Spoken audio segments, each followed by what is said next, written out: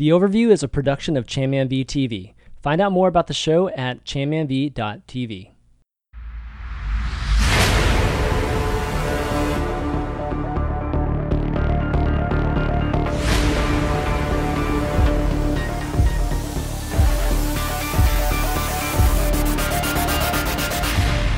What's up, everybody? Welcome to episode 78 of The Overview. I'm ChanmanV, and I'm joined today, of course, by Fish Sticks and ZP. As always, what's up, buddies? We're actually one person now. We have fused. Yeah. Don't let our separate webcams and physical location fool you. We are actually Fish ZP. It's the tribe's connection, obviously. Clearly. Z-Pix? VP Sticks? VP, I think I like ZP Sticks better than Fish. My name doesn't really combo well. You'd have to do like Z Fish Sticks P or something. Like you have to like wrap me around fish sticks like a sensual sandwich. Z Fish P, basically. I was not expecting that. Did you know ZP stands for something? I'm not gonna. You know what? I've never asked you that. What does it? I'm not gonna let it out right now. Not gonna let it out. Okay. That would be a leak. That would be a leak. Well, EEK. Definitely want to welcome our first-time guest on the show, who is Scr1be, and we're talking about like introing him, and it's just like, man, is he an analyst, like a manager, a coach, a journalist? So I'm going to let you just introduce yourself, just because it might be the easiest thing to do. Yeah, so I guess primarily I'm a journalist, so I write for Ghosty Gamers, and I guess I still write technically for Ghosty Gamers, although not as frequently anymore. But I guess my most notable competitive experience, I worked with You Guys Get Paid during Contenders run and a little bit of the Overwatch Rumble as well. Yeah. So I worked as kind of a head coach figure. And then once we brought on a strategic coach, I moved myself to kind of analyst and manager while also kind of just managing player relations. So that's about all I am in terms of stuff I can talk about. Yeah, stuff I can talk about, exactly. And I'm sure you've seen some of Scr1be's articles as well as videos and things like that if you're a very frequent person on the Cal subreddit. So very happy to have you on the show today. Got lots of good stuff to talk to you about. And we got it across the board today. There's some game stuff in particular with an upcoming event and BlizzCon news. We've got obviously a lot of team and player news going on there, as well as OWL. Got some talks about tryouts and some interesting discussions there. And then Contenders, of course, the playoffs being this weekend. Getting into some predictions, even some news there in terms of like some of the rosters that are going to be competing. And then lastly, Q&A. We got a ton of questions this week, so I definitely didn't get to all the questions, but this is awesome. Just keep them coming, guys. Send those to the overview at chanmanv.tv. Definitely try to try to read your question or try to get the best ones that we can. But why don't we start off with some game news, which is that the Halloween event, which was, I don't know, arguably the best event, at least for me, and at least personally for me last year, is going to be coming back around, which is going to be starting next Tuesday on the 10th. And I don't know if you guys saw it or not. It's just like, it was basically just a tweet. Like, we didn't get too much more than that. But you guys excited for the event? It's the return of Junkenstein, probably. That's right, It's not confirmed. There's like literally no details at all. It's just a hype teaser. I hope it's someone other than Junkenstein. I mean, Junkenstein feels very 2016 to me. I want it for 2017. Junkenstein can join the hall of villains that don't matter anymore, and I think I'm okay with that. Okay, like retired. I would just be surprised if they throw out the entire mini game that they built. I think we're going to see some iteration of it come back. I'm excited for the skins that are coming out. That's one thing I think that Overwatch, the Blizzard does like by far the best. Like I was looking at the Diva, was it like Deathwing skin that came out for the HOTS for HOTS? That skin's way better. We need one of that. We need that skin for Overwatch. There's a reason why you don't get that skin though. You don't get that skin because Overwatch right now is very much worried about keeping silhouettes in a more comfortable spot. You already have some skins that I think go a little bit over. But I see what you mean. Like, if you were to add Deathwing Diva, that thing is going to look very different from normal Diva. And its normal course of gameplay, that would just be awkward when you start considering like FPS hitboxes, etc. So I mean, the Overwatch team is actually more limited in what they do with Overwatch characters skin-wise than the Heroes team is. No, that definitely makes a lot of sense, actually. Didn't think about it that way. But yeah, the skins, I would say the Halloween skins last year were one of the best too. I mean, I believe I got all of the Halloween ones last year, but the Reaper with the candles on the rifle, we had the Frankenstein Roadhog. I mean, they were awesome. Definitely the first event that I felt like, wow, these skins are definitely ones that I'm willing to pay money to get. So this one's got I think it's got high expectations, so hopefully they'll live up to it. And as long as they change up Junkenstein, it's not the same, I think I'll be happy. I think that just that alone would be enough for me. But okay, well, look forward to that next week, guys. We've got BlizzCon schedule is out too. And in terms of Overwatch, I think the biggest news is that definitely confirmed now. A lot of people were speculating, and some people knew and just couldn't say. But now for sure is that the World Cup is going to be in the arena, which it's like the StarCraft 2 kings for the longest time, at least of the arena, has definitely fallen finally, which is kind of sad. It's sad for folks that started in the StarCraft community, but at the same time, it's due. I mean, Overwatch League being as big as it's going to be, and obviously World Cup is going to be the biggest event at BlizzCon, unless the Heroes surprises me for whatever reason. But I believe, Overwatch League will or the World Cup will be. So, what do you guys think about Overwatch finally taking over the arena? I can see how excited ZP is already. Like the moment you talked about that, he's already grinning, just imagining being there on stage. Just like it's awesome. I mean, Chan Man and I are big StarCraft guys. It was a huge passion. It was kind of what bridged us into the modern era of esports. Was StarCraft 2 esports way back when. It's been awesome to have it in that arena. Mm-hmm. The crowd, you had to get a seat hours before the show. Every BlizzCon, if you wanted to sit for the grand finals. That said, I think it makes total sense. I mean, Overwatch is the big new game for Blizzard. Overwatch League is around the corner. Overwatch World Cup is just such a hype concept. And I cannot wait to see how a crowd that big interacts with an Overwatch broadcast. I mean, we're talking 5,000-6,000 seats in that arena. It's a legit sports arena. And I don't think, to my knowledge, Overwatch hasn't had that. Maybe like China or Korea has maybe had something comparable, but that's going to be a huge audience for Overwatch. Biggest yet, I think. And no, it's really good to see it go into the arena. I mean, obviously, as someone who deals in Overwatch and not StarCraft, I'm excited to see the full amenities of the arena being offered to Overwatch, where presumably I wouldn't think they would be deviating too much from the stage that you had last year, just sort of expanding it out. Like, I thought the setup that they had last year for World Cup was really cool in terms of environment, and now just with the arena, you get a little bit more room to expand and play on that concept. So, yeah, it's exciting. Like 10 times more room. Probably. Yeah. Maybe not that much. It's big. I cannot wait to hear the oohs and ahs when big plays happen in that arena. It's going to be something to behold. Do you think we're going to actually fully populate the arena this time? Yeah. I would be shocked. For sure. Yes. Yeah. The answer is yes.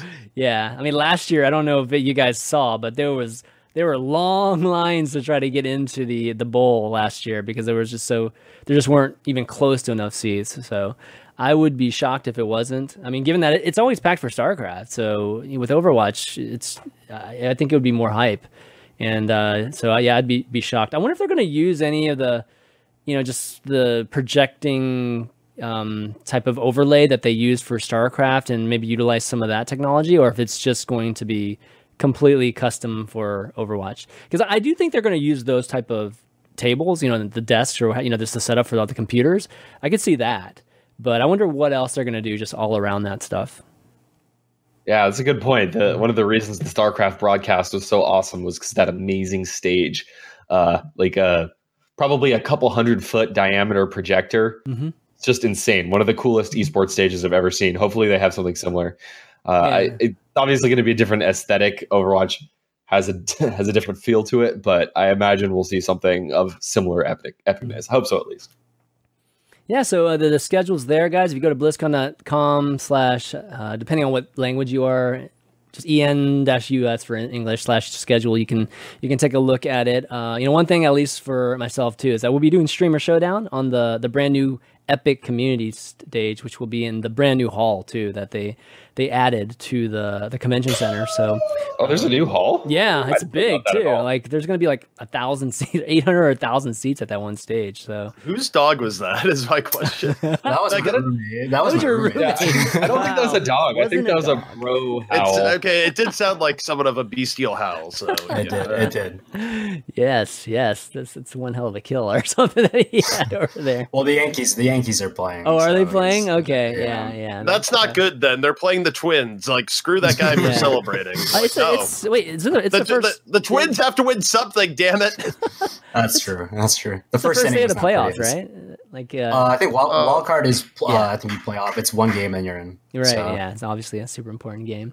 But okay, yeah. So BlizzCon coming up, guys. It's a month away, and I mean all the festivities actually start before a month. So, it's going to be a fun ride the next few weeks. Can't wait to see that.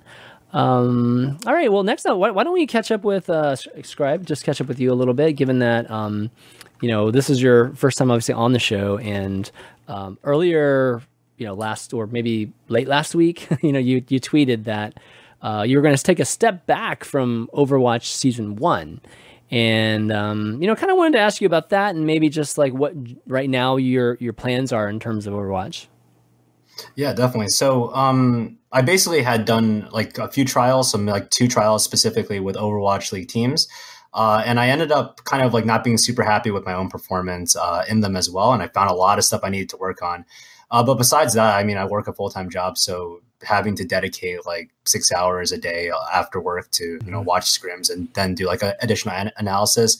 I needed, a way to kind of like not really feel like I was kind of like working 2 jobs at once. So there's a lot of time that you need to sink in to do good analysts. There's a lot of like tape you need to watch, and being able to consistently do that was something I don't think I was necessarily immediately able to do. But besides that, it's just a matter of improving kind of what I can bring to the table for Overwatch League teams. I mean, this is essentially a $20 million investment plus, like recurring expenses for like salaries and living conditions and stuff like that. So I want to make sure I bring my A game. So for now, I'm taking a step back from Overwatch League Season 1, just like trialing for analyst positions, and I'm going to start grinding more so for Season 2 of Contenders. Not a lot of details announced about that just yet, but I'm assuming that Season 2 will happen, and I know there are a lot of teams who are also gearing up to kind of get ready for that as well. And a couple of weeks ago, or just a week ago or so, you released an article on your Medium blog about the support staff needed to build a good Overwatch team in general. Do you want to talk about this a little bit? You mentioned in this article that you think much of the West has not learned the lesson that you need to have proper management yet. Do you think that's still the case? Like, obviously, things will change with OWL, but you want to talk about that article a little bit?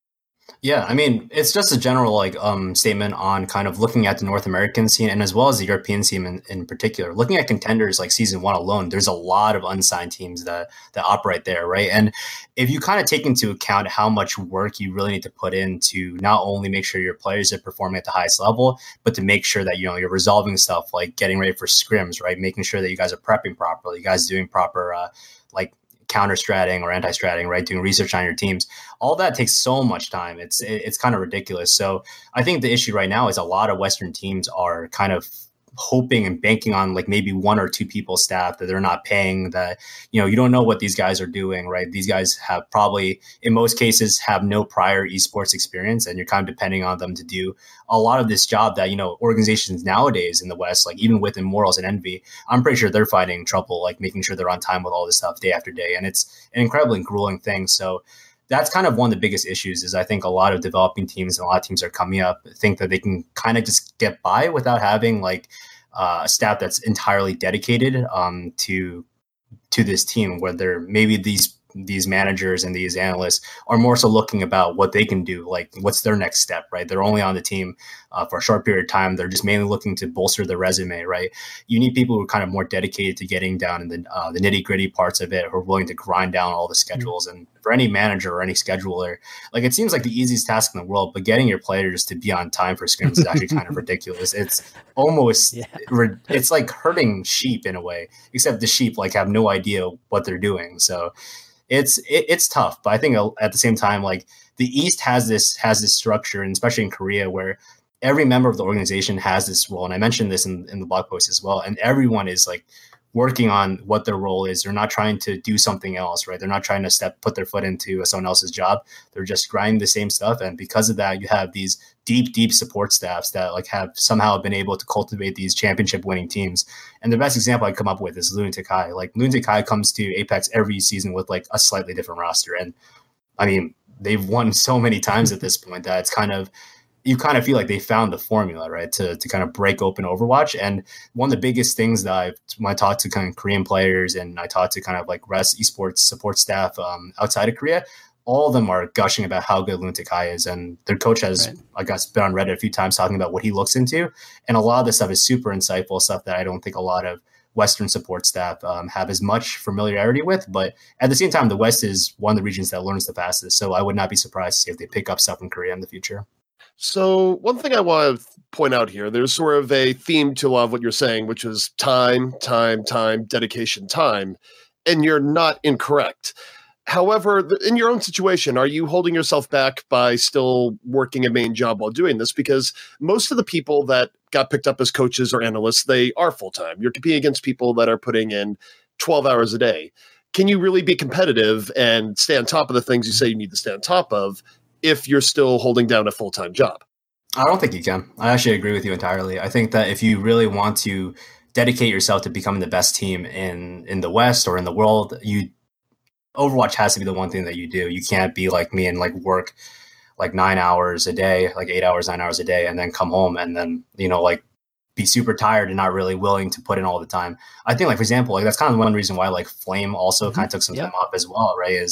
I guess he kind of realized that he wants to do esports full time. And it's not necessarily anything related to like coaching or managing in particular, right? Like doing anything in esports is, especially if you're doing it at a very high level, like whether it's being an influencer in the background, whether it's working with a team, I think it's a full-time commitment. And coaches who have other stuff to do, while yes, I think that there are certain individuals who have the ability to kind of multitask and, are really good at, allocating their time. I think they might be able to have a good effect, but I think the best coaches in Overwatch, I think they need to just be focused on coaching because there's so much tape that you need to watch. There's so much information you need to gather that I don't think you can do it with like a limited time of after work. Yeah. I mean, it's one of those things, especially when it comes to Flame and yourself too. And I mean, I've been kind of in that position, but just obviously not in terms of like being a coach and that sort of thing, working and then coming back and doing something. I mean, it has to do with just making that quote unquote correct decision for yourself, right? Like, and I know for like Flame and probably for you too, it's just like, you have a current position where you're making X amount of money, for instance, or you're, whatever your current job is, what it means to you or how what it means to your living. And then you have to like go into this coaching job or whatever, and you need to feel safe about doing it, right?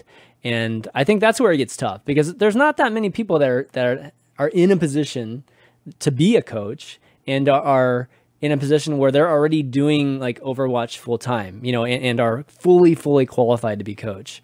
So I think that's kind of where we are right now, like in the Overwatch space. We've got these people that are doing something different, and then it's like they have to take that risk to be a coach. I think eventually it'll be a safer bet, like just generally being a coach in Overwatch is like a great, prestigious position. But right now, I don't think we're quite there. Would you guys agree with that? No, I fully agree. I mean, generally speaking, here's what you need to be a really good coach. And this is more traditional advice, but also applies to Overwatch. You need someone that is incredibly obsessed with the game, but is also a type A personality that basically is on top of everything. You can't, like your best coaches are not going to be the people that are sort of laid back as like, yeah, this is fine, whatever.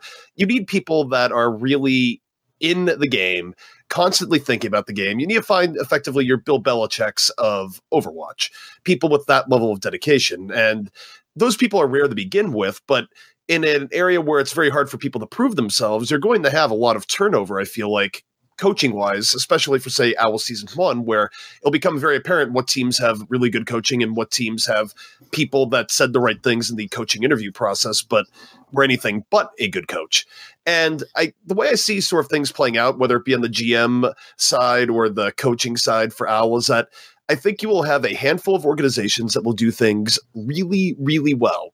These are the orgs that will not only dominate in terms of win-loss, but just reports from inside will be very positive. It'll be like, yeah, they're running a really good ship. Yeah. And then what's going to happen as you go forward into, say, a Owl season 2 is that you will see an NFL-esque brain drain on the orgs that did well, because people will want what will make, say the top team in the league, They'll want part of that secret sauce. So you'll see people that might not be getting paid all that well, that are like lower level assistant analysts, coaches, whatever, that are just within a structure.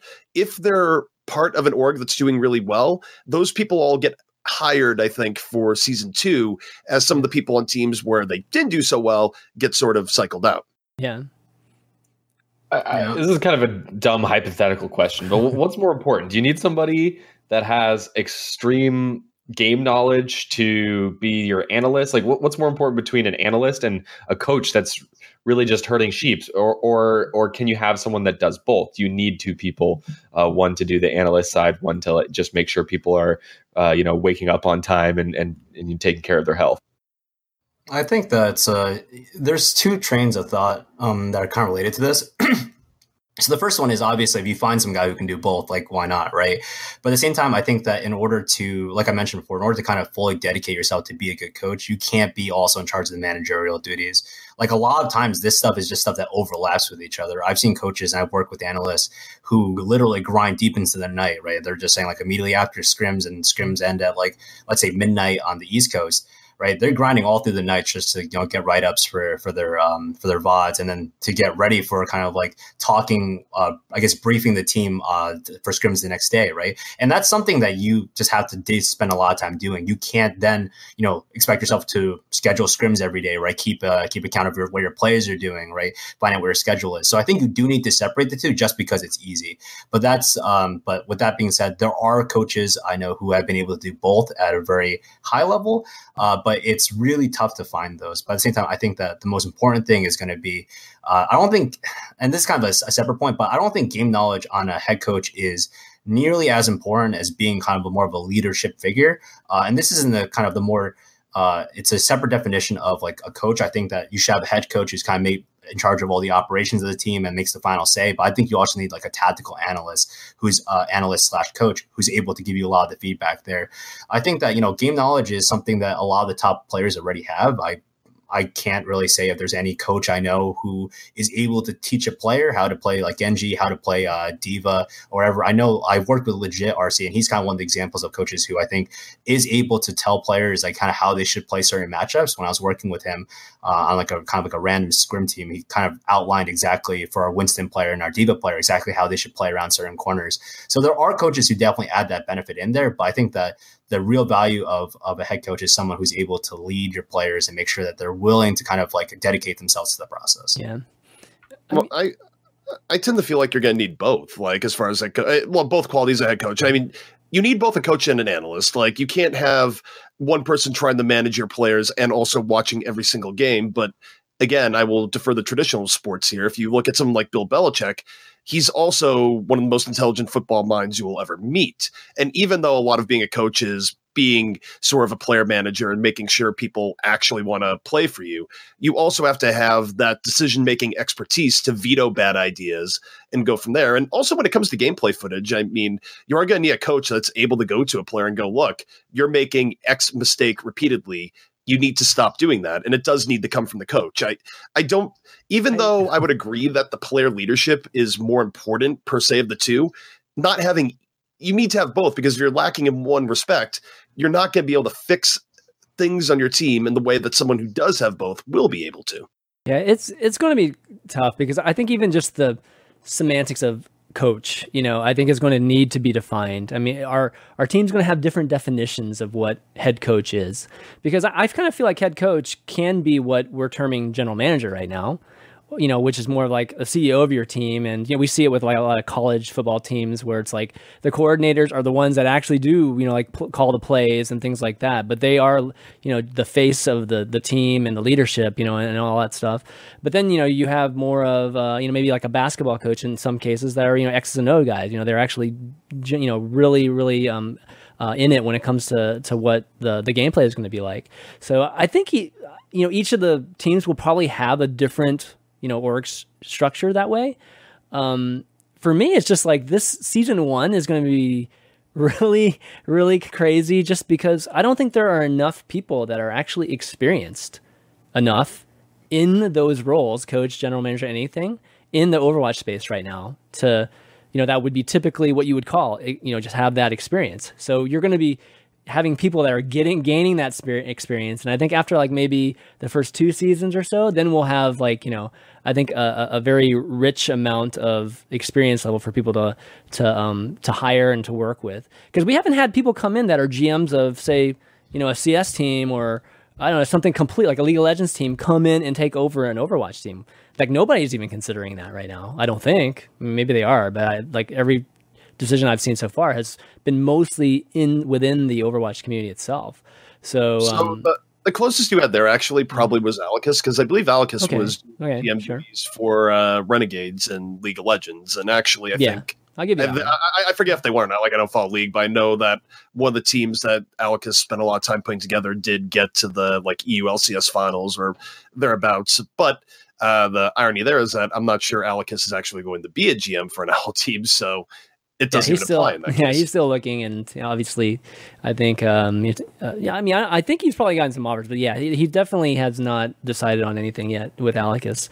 But you'd think that would be, if you're talking about just looking at from an experience level, from, just like that organizational level and that sort of thing, you think that some teams would be looking at that a little bit more, right? Bringing in somebody that from a, management standpoint has lots of experience doing that, can structure, whatever team, whether you need a head coach or you need several coaches, whatever, somebody that's already had experience doing that. But right now we don't see that happening with the teams. Like it's, so I think this first season is going to be a little bit of, learning curve for everybody.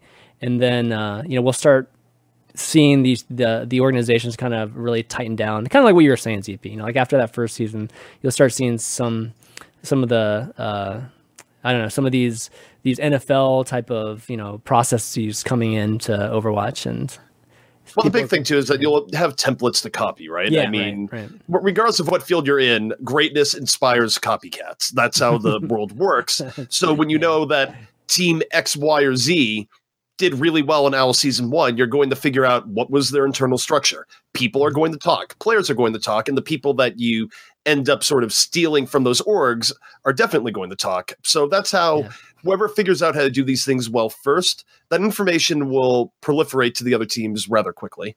Yeah, and you have to remember the fact that this is one of the scariest facts in the world, is that the number of teams that have coaches who have won tournaments is going to be less than what you can count on one hand. Right. And it's, I mean, you're basically managing a $20 million investment off of some guy who's probably never seen $1 million before, and also probably has never won a tournament before. So that's something that you can put your mind on and think about what teams are going to be looking for. Yeah. But I mean, it's not just that's not doable. Like, it's just, that's what it looks like right now. Right. So, yeah, I mean, I think there are a lot of coaches who haven't won anything that are actually like really, really strong coaches. Mm-hmm. Like one of the coaches is actually Wizard Hyung, who currently works with Luxury Watch and formerly worked with Gale Force. But when we were scrimming them as YGGP, you could definitely see how much impact he was making on the team. The team just got so much better, like almost overnight, and we had been scrimming them for months. And it's just a matter of mindset, right? It's about finding a coach who's able to mesh well with your players. And you don't need a championship winning coach to have a championship winning team, right? You can have a coach who melts well with the players, is able to respect them, and more importantly, able to get their respect, and more importantly, able to manage them properly. And I think that's going to be one of the coolest things in Overwatch League, is seeing how coaches are going to be able to evolve. Because I think the coaching structure in Overwatch is still very raw. I think that not every coach knows exactly how to coach their players. Just because Overwatch, you can approach over so many different facets. You can look at it as a MOBA structure. You can look at it as an FPS structure, right? There's different ways to think about how to kind of like brainstorm going into the game and how you want to look at it. So season 1 is going to be really interesting, because I think you're going to see a lot of different coaches from a lot of different walks. Also, you're going to see like coaches who have been in the scene for forever finally match up against each other. Yeah. So you were saying you're going to focus some more on Contenders, Contenders Season 2 once it starts up. So how do you see Contenders Season 2 going? Like, is it going to be, are you expecting like, chunks of players? Obviously, they're going to be playing on teams, right? Are you expecting like some of the Overwatch teams to buy into Contenders too? So they'll have like their minor leagues down there too. mixed in with, just whatever teams kind of come together. And then like, are they going to be taking like more full groups? I mean, obviously not 6-man groups, so maybe like, 3 or 4 players from a team that are playing together, or is it just going to be just sniping one player at a time? And that's just how Contenders is going to be. I can't really say, because I just don't have knowledge on what teams are planning to go in and what structure they're going in, but I expect to see kind of like a very similar, I guess you're going to see like a bit of everything, right? You're going to have teams that have been together for a very long time, right? Like Toronto Esports is probably the most iconic one for anyone who's been scrimming in North America. They've been together since forever, even when they lost their technically their GM, their manager. They lost a few players, and I mean they're still scrimming with almost a completely different roster as of yesterday, right? There are going to be teams that are going to buy those full rosters, or they're going to enter in, organizations that still have the rosters, you're going to enter them in. There's a lot of cores of Contenders teams that won't be picked up for Overwatch League, and why not roll your dice with those, right? Like, for example, if 1, 2, 3 doesn't get picked up, or at least majority of the members don't get picked up, I could completely see them coming back under a different organization who's willing to buy them out, right? Yeah, this is like the best. This is like the best opportunity to buy low on these like extraordinary teams that like no one's really thinking of, because Overwatch League is in process, right? Everyone's hard gearing on, hey, I just want to get to Overwatch League. I want to be part of this huge league and this huge season, right? But at the same time, there are going to be people who just don't make it, and at that point, you're going to have these great players available for bargain prices, and I would definitely see a lot of orgs get back into the scene. Okay, well, why don't we move on a little bit and talk about just some of the news that's been, circulating this week with teams and players. Another boring week. Nothing happened. Exactly right. This week's been a little bit less crazy, but of course we have some big things to talk about. First off, being the NRG announced their final roster, and NRG had a pretty hype video, at least. Hold on, let me change this. In terms of just like getting some star power and celebrity power, given that they got, a Series B that included folks like J-Lo and A-Rod and Marshawn Lynch and Michael Strahan. All of those, which made a cameo as well as Shaq in the announcement of this roster for NRG, or at least San Francisco Overwatch. And so that was pretty cool, and that was pretty hype. But then came actually the players after they were announced, and then the community really chiming in on the players. So the roster actually consists of Sinatra and Super, who are not going to be able to play like right from the get-go, just given that their age. But then they're going to have Dak, Dante, IDQD, Bebe, Sleepy, and Nomi. So lots of folks were kind of commenting on the NRG. Just really, I think the biggest thing that stood out was just people were wondering, where their projectile specialist is. I think that's the biggest, weakness that, that you see with this lineup. But some other folks too were talking about just, this lineup isn't quite as hype as they were expecting. Sinatra and obviously, Baby Bay is like super impressive DPS, but where's like the support players and tank players that, NRG apparently with a lot of money could have gotten, given that the whole Sinatra thing, they won that bidding war in Sinatra. So I want to get your thoughts, just generally on this roster. So here's the thing. The key thing for me, and because it's been the biggest leading indicator by far, particularly in Contenders, but just as Overwatch has evolved as to whether or not a team is going to do well, is how good is your 1-2 tank pairing, your tank and your off tank, because that's how you control the game. That's how you dominate space. The teams with really good tank setups have been doing very well. And it, like I said, it's gotten almost hilarious to the point of how much you can predict how a team will, or how a matchup will go based on the tank play alone. And frankly, I gotta say, this is not a great team right now in terms of its front line, particularly before Super is able to play. You take a look at Immortals. Immortals was struggling really, really heavily before they made their Fate Kariv swap. And a big reason is that Fate, especially at the time, was a much better tank than Nomi. Nomi was generally very passive in his play, didn't go in at the right times, would get picked off early in fight after fight after fight for Immortals back when he was on that roster. I just remember because like Hex and I would talk about this repeatedly when we just look, okay, here's Immortals. Now they're going in. Now Nomi's picked off. Right. Maybe he's been able to fix that over time. He got through the trial process. But overall, like the first thing when I look at this team is that I think they're going to get bullied by teams that are running very top tier tanks, that are running very good tanks from Korea, where we know that they're so good at that part of the game. I think it's going to be very difficult for NRG to actually control key parts of the game with what they have right now. Yeah, I would actually agree with that, specifically on the tank line. Looking at NRG, and this is something just because I was talking to a few members of NRG before, I guess, the entire staff turnover. So I think you guys can probably guess who I talked to. But essentially, this feels like a budget team in a way. It seems like a team that NRG was not willing to overspend on. But with that being said, I think they got a lot of great pieces for almost nothing. I think a lot of them, if you notice, are free agents, with the exception of, I think, Super. Sinatra, his contract situation is a little weird still, because technically, I remember in a Reddit post somewhere, Selfless mentioned that he was still under contract, but then Selfless dissolved, and now Brad is working for NRG. So I'm not really sure where that contract situation goes. But in either case, Sinatra is now on NRG. But if you notice, outside of him and Super, they didn't really spend all that much on getting all these rest of these players. Mm-hmm. But at the same time, these are great players. Dante is, I think, at least Tracer level, is an extremely strong player.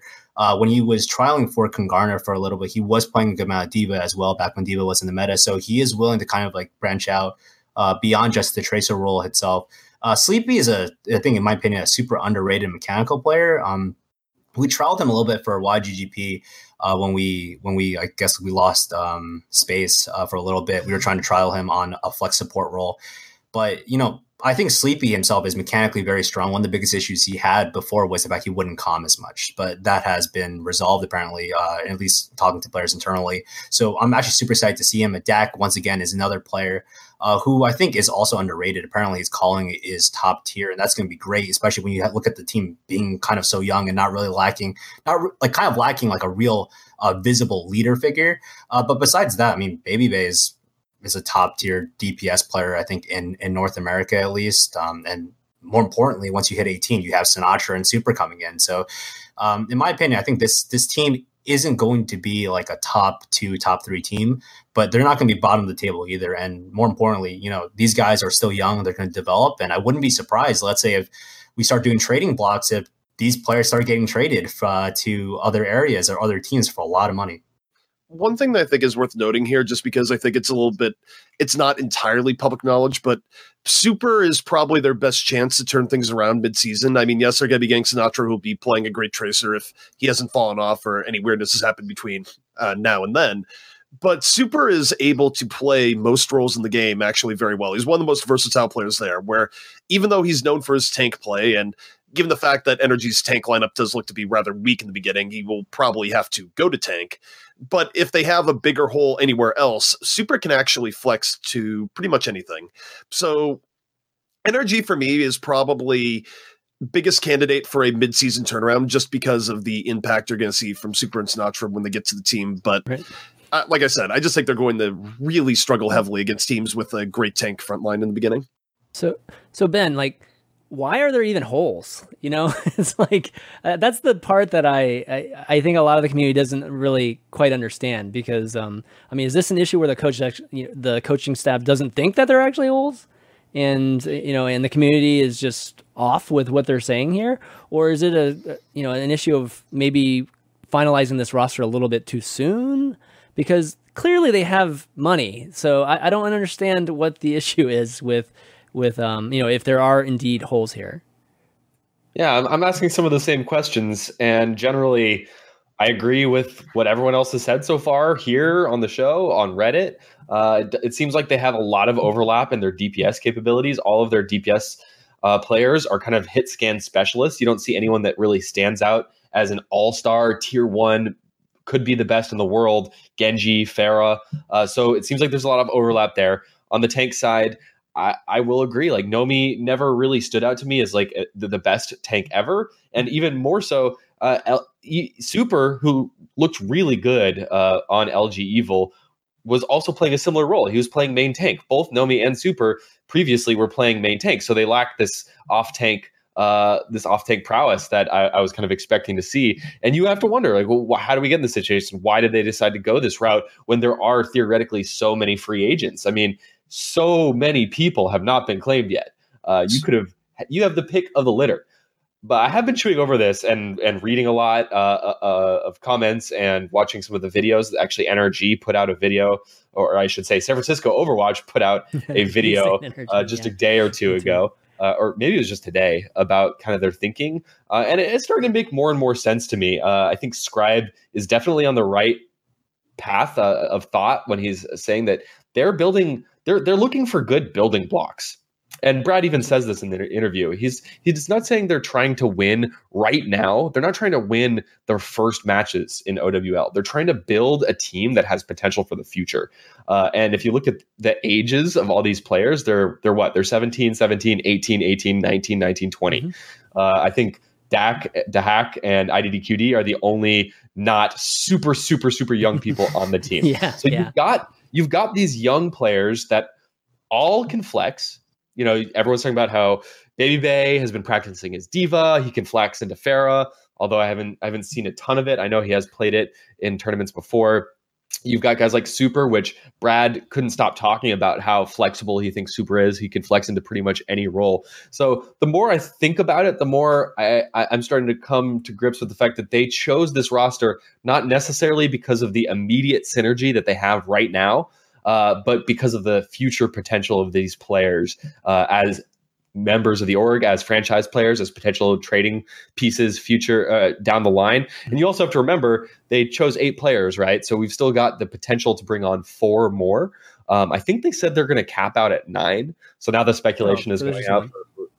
So 2 things here. One is that I'll just quickly respond to that. I think potential is actually a fairly weak argument in general because you don't really know what's going to happen there. You are much better off making judgments based on what you do know versus, is this guy going to get good? Maybe, but just the same, these people could also get worse when you put them in a brand new environment where they, may or may not be comfortable. I think it's very risky and far too optimistic to just bet on something with, it could have potential. It's like, well, great. Everything can have potential. It also has the potential to be bad. That aside. Yeah, I completely agree. Don't get me wrong. The part that I think is a little bit worrying for NRG, and will be worrying, I think, for several OWL teams, is that this is a global game. There is global competition. And one thing that Korea does really, really well, and you can find way more better players there in tank and support than you can overall in the West, is, of course, Korea. And I don't know if every team has done its due diligence and gone out of their way to get a proper consultant that is very well connected in the Korean scene. Not just someone who watches Apex. I mean, anyone can watch Apex. I'm talking about someone with boots on the ground in Korea that has good relationships with the different teams that can recommend to your GM, hey, look, give this guy a tryout. I've personally talked to him, so on and so forth. I think there will be a handful of teams in the league that have done this due diligence and have combination rosters, but I think it's a little bit worrying when you have a full OWL team without a single Korean on it, because there is so much talent in that region, especially when it comes to tanks and supports, where, as it looks right now, NRG actually might be pretty deficient. Yeah. I mean, there's also the cross issue where if you look at the timeline of when teams started really trialing players, NRG and Immortals were 2 of the teams, I guess, that first open tryouts, right? You also consider the fact NRG wasn't even in Contenders, so they had this entire time to build their roster. This roster that they kind of released actually looks very similar to a roster they initially were trialing out at the very, I guess, early stages of the signing period. So I have this weird feeling that they may have committed on some pieces that they thought were really good, and all of a sudden, with kind of all this free agency, a lot of players all of a sudden saying, I'm looking for Overwatch League teams. I think they may have mistimed it, but that's obviously just speculation on my side. But it kind of feels like that may have been the issue. But I totally agree with you.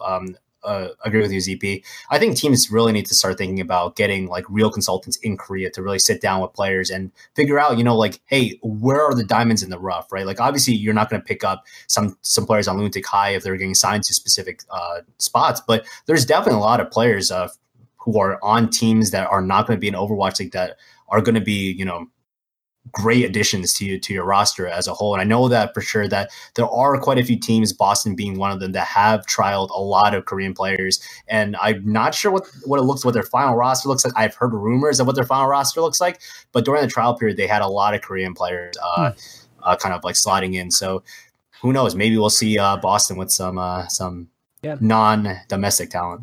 Yeah, I mean, there's obviously challenges that come about with having Korean players on your team too, when communication, things like that too. But yeah, definitely, I can see that has to be like a part of a team, like in the future. But anyways, just kind of closing with the energy thing. Yeah, it's just I think overall, it's just kind of maybe a surprising tactic that they took with this, because we're just used to the flash, that comes with energy and just kind of, spending money and picking up like very, very big names, whether it ends up being successful or not. So this is a different approach, and we'll see how it works for them. Another team that we, obviously know in Overwatch is Cloud9. Cloud9 obviously recently announced that they were, they bought Contenders Panthera. And they also announced recently that they're closing on, or they're, at least was reported by Jacob, that they're about to close on their Series A, 25 mil. And I think a lot of people might not have known, but they actually need this, to actually happen to be able to, I think, have that 20 million buy-in. So this is definitely really, really good news for Cloud9. And there's been a lot of things. I think a lot of the players, just even on Cloud9, Musasa like tweeted it, and I just kind of thought it was kind of a perfect representation of just like a lot of players lately. And it's just like a lot of players really going through anxiety, especially ones that are even on teams right now, whether they're going to, still be on these teams or not, So right now, like this pretty much represents all players, right? Just anxiety level, like with the current week, maybe the next 1 or 2 weeks, I would say. One thing you first. Real quick is that C9 I feel like is in the opposite case of NRG, where at least on the Korean player issue, where much the same, where I don't feel like I feel like ignoring Korea as a region as you make your roster is a huge mistake. I'm also not convinced that picking up a full Korean roster is going to be necessarily a great idea either. I think that the best teams will be somewhere in the middle, where you're just honestly evaluating talent properly and not putting all your eggs in one basket. Because I think what C9 is going to run into potentially, and who knows, is that when you take a full team of players and move them to a brand new region, brand new country, there's no guarantee that every player is going to continue to play at the same level that they were at before. You need to have the depth there to be able to compensate when a player that did really well in one environment with one support structure gets put to a completely different environment and different support structure. And copy pasting an entire team might not really work out for C9. We'll see. I mean, like I said, I think C9 and NRG are in opposite ends of the spectrum, but my guess is that the teams that will do best in Season 1 will be the teams that have the sort of more comprehensive hybrid approach. I actually think that in the long run, I think you're right. I think in Season 1, actually, the teams that are, like, if you just buy Contenders Panthera or, Lineage Kai and just have them all play it, I think they're going to do better right from the get-go, more so than in the long run. So I think it's going to take some time for teams to gel, especially if you're talking about a mixed team in terms of, language and communication, even just getting the logistics of how that's going to even work, figure it out. I mean, that takes time, right? There is one thing I want to respond to real quick from Cruz in chat, where Cruz is saying a 2-hour tryout block is enough for a player. I agree. I think that there's this, when it comes to tryouts, I think that there's probably two extremes going on, where you have one extreme where you have a team that's trying to try out everyone under the sun, in which case you're not getting very good data on anyone. And you're also like, you need a little bit more direction from whoever's calling the shots there, where you have to have an idea of what you want, and you try out, say, a pool of 30 versus a pool of like 500. Right. The opposite case, though, is you have cases where a team might not be doing much trying out at all, and they go, well, I know what I want. And that could be a mistake as well, because you have to see how players play. So yeah, it's interesting how the tryout process could be going down. Right. Kind of moving through the news a little bit faster. Conbox announced that they're dropping their Overwatch team, which is, obviously a team that's been competing in Apex for, last several seasons now. So another, yet another Korean team or brand that's actually leaving Overwatch, at least for the time period. They said they're going to take a look at 2018, and just like all the other teams that we've seen or brands leave Overwatch, they're just kind of wait and see. But we do actually have a new team. It's nice to actually talk about a new team every once in a while, especially during this time. And the new team is actually Mosaic Esports, just formed. And was talking to Scr1be a little bit about this team before the show, and you're pretty excited about this, right, Scr1be? Yeah, I mean, if you've been following the European scene, especially the tier 2 scene, you know a lot of these names already. I mean, like I guess the most prominent ones, right? Like Bromas, Lude, Kodak from 123. Like, I mean, Fusion's played on Nerd Rage back in the day. Emil was part of Gale Force, Bonkers previously. And Vigility was recently on the Netherlands Overwatch World Cup team. This is a roster that's extremely young and also extremely promising. These are a lot of players who have kind of shown promise in a way, and for one reason or another, whether it be age, whether it be they're finishing up school, so they didn't want to grind out Overwatch League too much. And I know that was the case for Fusions and Emil. This is a good opportunity for them to start, gearing up for Contenders. I think that a lot of organizations are going to start buying rosters again, just because it's relatively low cost. And if, Blizzard at all vamps up like prize pool for Contenders or even offers additional support in the future, obviously none of this I don't think has been announced. So this is all speculation on my side.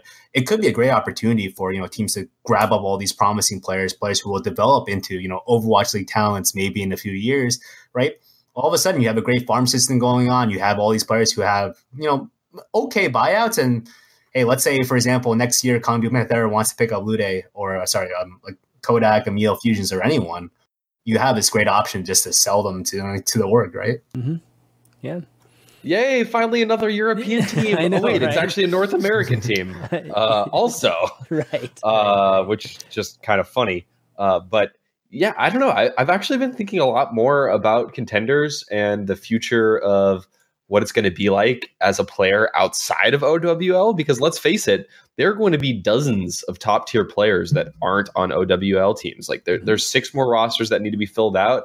And I would personally argue that there's 80 to 120 like high level, top level players that are looking to get onto those rosters, if not more. So there's going to be dozens and dozens of players that aren't on OWL teams. And for a while I'm thinking, oh man, is this the death sentence for them, or like what's going to keep them going? But first of all, Contenders is going to be a thing. And then you have to remember that outside of OWL, a big part of the OWL contracts for the teams was that every individual owner could run up to 5 events per year, something like that, meaning like tournaments or whatever.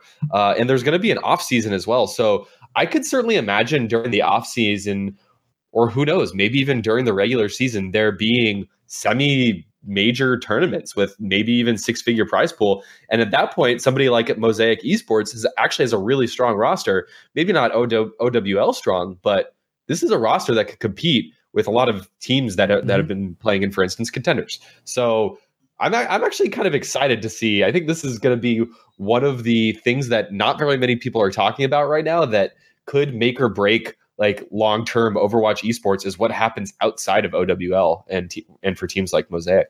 So there's a metagame here that I think a lot of people might be underestimating. And in terms of tournaments that go on that aren't OWL related, in terms of building up players, building up talent, there will be a financial incentive for teams to raise this talent, because of course you could then sell them off to OWL teams where, of course, some OWL teams aren't going to do very well. Some will do very well, but like any other traditional sport, there will be teams that will go, wow, we really need to upgrade after season 1 because they won't have the performance they thought they would get. Where are they going to look for upgrade potential? You're going to look to teams that are participating in the level below OWL. And that's where, if you're a team that has developed really good talent, you can sell these players to an OWL team that will be desperate to improve and recoup your investment and then some. And in terms of the metagame going deeper, if you're an org that is consistently developing good talent, right, then you suddenly create the opportunity where maybe an OWL team wants to buy your org and use your org as a basis for developing their own talent. So wait, we just paid 4 buyout fees to this team for 4 of their players.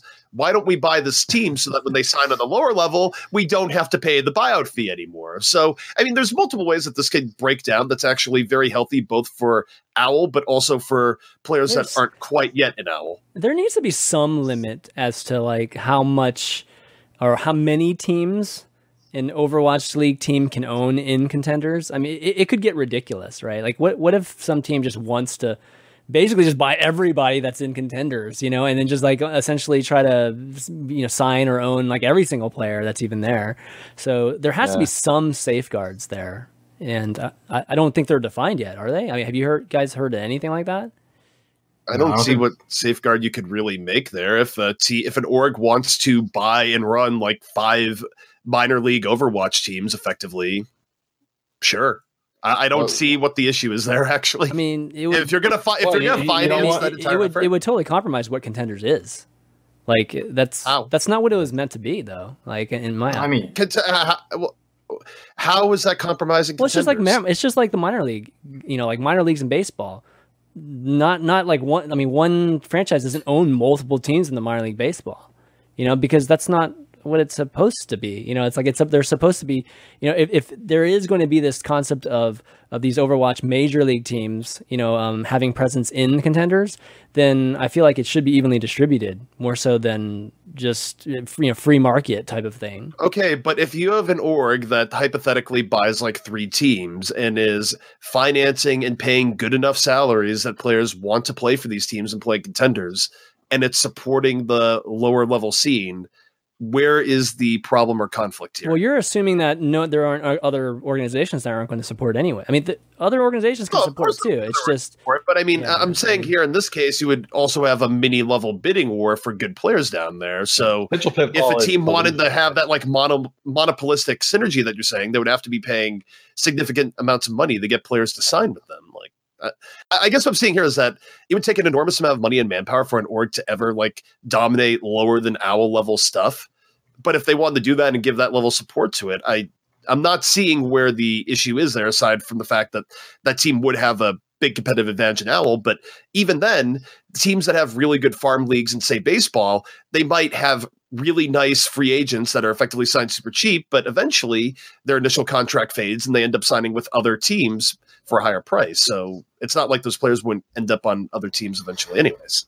Looking long term, though, I do see. I mean, this is, for example, just talking about like kind of collusion as we're talking about. That's something that already exists in esports. I mean, if you look at Counter-Strike alone, Virtus Pro and Astralis are owned by have the same have shared investor, right? Yeah, that's true. Like and people don't really talk about that as much. But I think that it's gonna ZP does that point. I think that what's gonna happen is that maybe they're not gonna be like the San Francisco like blah blah blahs, right? Or it's kind of they're not gonna have like a minor league version of that specific brand, but maybe it's gonna be something like Kraft decides to take an investment, a few $100,000 into a team, like maybe 3-4 teams, right? And then they're not competing under their name, but they have, they have either computers from them or they're either, being like invested in or a partnership with this organization. But I do expect to see Blizzard to implement some sort of rule, just because, I mean, like while I do get the point that it would be really bad if there was collusion in Contenders. I mean, what is Contenders right now? It's kind of just about who plays first. Even if you have a team own 3-4 teams, right? Each of these teams still want to compete to be the best, right?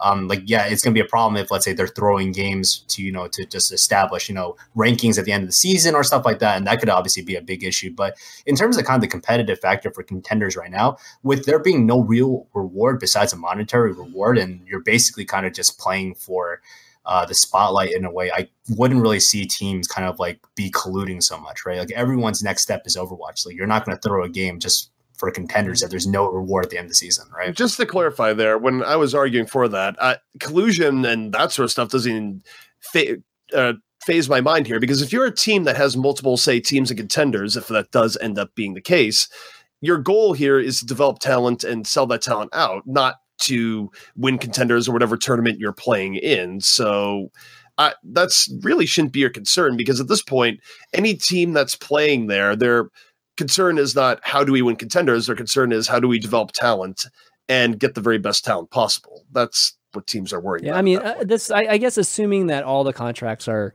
all the players are taken care of and are being looked after, and all the contracts are fair, and I don't know, we need a players association sometimes, like eventually, but also, I think given that, I just want to add there, in terms of multiple teams, like you have plenty of cases in, say, Apex, where you have teams that are like one mother org that has more than one team. I mean, LW Blue, LW Red, there's multiple instances of it, so it's not like it would be unprecedented even for esports in general. Okay. Well, we still got a lot of stuff, so we're gonna move on. We've already spent an hour. We've only covered like 3 things or something like that. So, we were gonna talk about scouting players. Maybe we can get through this a little bit, pretty quickly here. But Scr1be, you wanted to talk about just how the difficulty is of scouting players right now in the current state of Overwatch, and I think Ben, you wanted to kind of mix, I think, this talk with just the number of awesome free agents that are still out there, which you touched on it just a second ago. But Scr1be, why don't you start off with that? Like, how difficult is it to scout players right now? I honestly think to get a full scout, I don't think any team right now has the time or resources to do that. And ZP brought it up before. Like, there's so many free agents that are available. Like, what are the chances that you go out and you say, like, I want every free agent, I want open tryouts, I want to find definitely the best player in all these roles? How much time do you really have for this? I mean, considering the fact that a lot of teams got into the process, right, found out they had Overwatch League spots very late in the process, right? The signing period itself has only been, like, I think it's 3 months, 3 months total, and you're expected to pull together a team that you find in 3 months, not including, time that you need to spend to look for staff, and then have them ready to compete by December. That timeline is super short and super ridiculous. And at the same time, that's kind of why scouting has become so difficult, right? Like, I think in the tweet I mentioned was the fact that, it's sometimes, it is a friends club in a way, but the reason why is because it's almost out of necessity at this point. The likelihood that you as a GM is going to be able to scout over like 1,000 players even, right? Watching game tape, right? Watching VODs, talking to these players, right? Looking up stats, looking up solo queue stuff, right? And just, being able to pair people together, run scrims with them.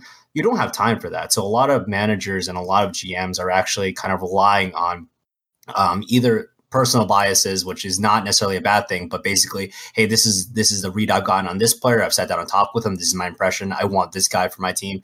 In addition, it's also stuff like it's like coaches asking their players, like, hey, who's good right now, asking their support staff, hey, who do you guys think is someone worth trying out? And it should be noted that no team, I think, in Overwatch League has done open tryouts, and the tryout process behind the scene has been extremely messy. A lot of it has just kind of devolved into you PMing the coach and hope he finds a slot for you to try out, or he just ghosts you for 3 weeks and you have to kind of admit to yourself that I don't think they want me. Right, that's brutal. Yeah. But in either case, I mean, it's just super difficult, right? Like, there are so many people, and we'll probably talk about this later when Ben talks, but like, there are players on solo queue ladder who I think are super promising players. Like, above one person that comes to mind almost immediately is someone I played with, I've worked with on You Guys Get Paid, which is KSF, who is this insane solo queue player. I think he's definitely worth getting some trials on, but people aren't going to consider him when you also have the likes of Scr1be, like Shadowburn, among other players trying off for the same team, right? Just because of name recognition alone, you're going to go with those players because, among other factors, right? These guys have LAN experience. These guys have tournament experience. These guys have been in the game for almost forever, right? So you want to take a chance on an expected or a known quantity versus someone who's unknown, right? Yep. But with that being said, if you miss the diamond in the rough, you could have a potential player that you guys wanted to pick up that would have, won you 3-4 more games in Overwatch League that you just missed because, you didn't do your due diligence, right? Mm-hmm. So it's in this weird process. I think then players can probably agree as well. I don't think that the current trial period is good. I think that if Blizzard had followed through with kind of their announcement of potentially a combine where, you would be able to see all these players perform at once and you literally see a bunch of players and just be able to collect all this raw data, maybe, we see a different trial period or different trial structure than we see right now. But because of the time and the fact that, these guys are just saying like, we got to meet this December deadline, right? And there's not that much time left. I can't imagine anyone doing a thorough trial process. And I think that, it's kind of what it is at this point, right? Like, I hope that everyone has the best players, but there's always a possibility because of the lack of time, lack of prep, that you're not going to get the best team you have. Yeah, so we're going a little slow. There's a lot of topics to cover, so I don't know if it makes sense to do what I was thinking. We can save it for next week. It's still going to be there next week, to be honest. So we'll talk about like a who's who in the free agency pool next week. Yeah. One thing just real quick to note, though, is that I don't think that you're going to have that many players that are really deserving that are out in the cold. I mean, you stop and think about it. You go back to, say, Contenders Season 1, which was a little bit ago now, Season 0. Look, there have been open tournaments for players to make teams and get themselves known. It's not like people haven't had opportunities in the last 6 months to make a name for themselves in Overwatch if they are that good, period. Like these teams, these players, they have had chances. And yes, even if something changed and a guy just became a breakout talent in the last 2 months, there might be a dead zone now where they don't get noticed. I don't think that players that were really able to get over the hump and have great showings have necessarily not had a chance. I mean, there's been plenty of opportunities, both in North America, in Europe, and certainly you take a look at the various, not only Apex proper, but things like Apex Challengers. I mean, players have had time to show what they have. Yeah, I would agree with you on the North American side. I think a lot of North American players have had the chance to show what they have. I think European players have been struggling to do so. I think that, for example, and this is just, let's kind of like pointing it out. I wonder how many players on 1-2-3 are going to make it into Overwatch League, despite being a team that has performed really well over 2 seasons of Contenders. I wonder how many of those players are going to make it into Overwatch League that are on the current roster. And that's kind of something that, like, I think speaks to a larger, I guess, picture, right? Like, look at the Singularity team now with Christopher Fisher, like Smex, right? And among like a few other players as well. Even players like Nesh. These are players who have proven themselves before, but because of one factor or another, they might not get trials. And that's kind of like the issue, right? And I totally agree with you. I think that everyone who's going to be in Overwatch League, hopefully, is deserving of Overwatch League. I think the top level talent is going to definitely be trials, but what I'm worried about is maybe not the S tier talent, but like the tier 1 talent. I'm wondering how much of those players have been able to get, accurate tryouts and have been able to kind of like compete with the fact that there's a name recognition factor in this as well. So I would turn this part on its side here and just say that actually, because there was such a huge brain drain of really talented EU players getting drawn to NA, Season 0 Contenders for EU was open season. You had a lot of unknown teams that were able to come in, and some did very well, like 1-2-3.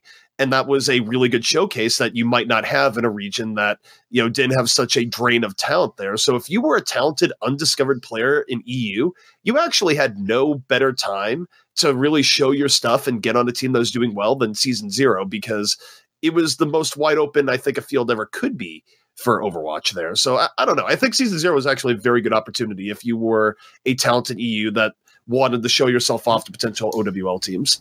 Right. Okay, well, let's move on. Let's talk. We have another huge topic here, which is Thorn's video this week. Talked about teams charging to have other teams try out a player that they have under contract. Let's see. Hold on. Let me just type this out real quick in the topic bar. And, there's obviously a huge discussion here because a lot of people weren't aware of this. And, the question, I think, just kind of explaining it, basically, again, like there have been certain players, no players that have been like mentioned by name or even teams by name, but definitely some players who, have had this issue where they want to try out for, this is Overwatch League, obviously. Overwatch League team wants to try him out, and, whatever team that they're contracted to, even though it might be, I don't know, maybe winding down or maybe, for the most part, they're not really, actively playing for this team anymore.